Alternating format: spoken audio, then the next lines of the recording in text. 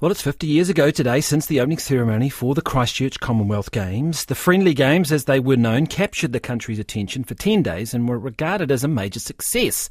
Now, New Zealand's athletes also fared very well, winning 35 medals in total. Amongst the most memorable of our 9 golds came in the pool, where a 17-year-old Christchurch local, Jaynie Parkhouse, won the 800-metre freestyle. Here is the closing stages of the final. It's going to be close. I think she's done it. Parkhouse has won. Can she believe it? And she's broken 9 minutes. What a hero.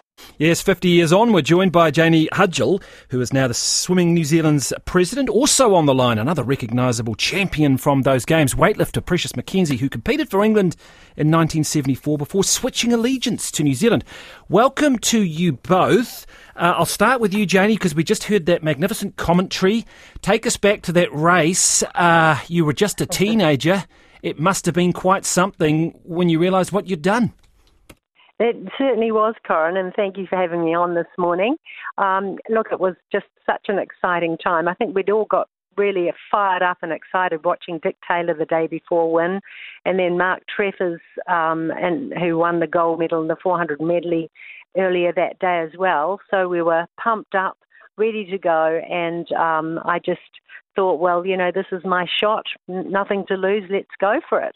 Did you feel that sense that there was something special brewing, that the country's imagination had been captured? I believe so, very much. It was a wonderful week for the whole country and for the city, but for me personally, I think I had improved my times tremendously into with the heat swim that I did. I did 9:04, I believe, which was like 20 seconds faster than my New Zealand record. And then, so I really knew I had the potential to do something special. I secretly hoping for the gold, but I knew that I had a tough job in front of me with those Australians, those fast little Australians there. And, but it all came together well on the day, which is the main thing. Magnificent. Now, Precious, you were competing for England at these games. What did you think when you got off the plane and arrived in Christchurch for the so-called Friendly Games? Did you like the look of what you saw? Yes, immediately. The moment I got off the plane, and it was nice and warm, of course, being summertime here. It was fantastic. What a feeling. And you liked it so much you stayed? Yes.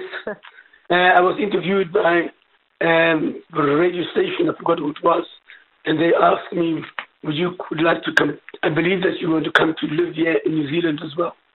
Oh, I said, it's me. And of course, I used to belong into the shoe industry. And they offered me a job straight away because I was a qualified pressman on the press machine. And that's how it all started. Very good. I mean, there's a tendency to say this was the Friendly Games, but this was also very competitive. I was speaking to Keith Quinn earlier at Jaynie. He was saying, when it came to the competition, it was very high standard. Very high standard, yes. Yes, it was indeed. And, it's not the Olympics, but it's the next step, isn't it? It's got the top Commonwealth countries. And I think, especially for swimming, Australia is just a world beater. And Canada, England, of course, we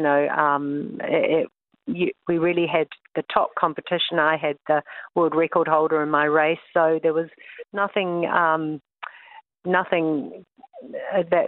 it was a very exciting and competitive event.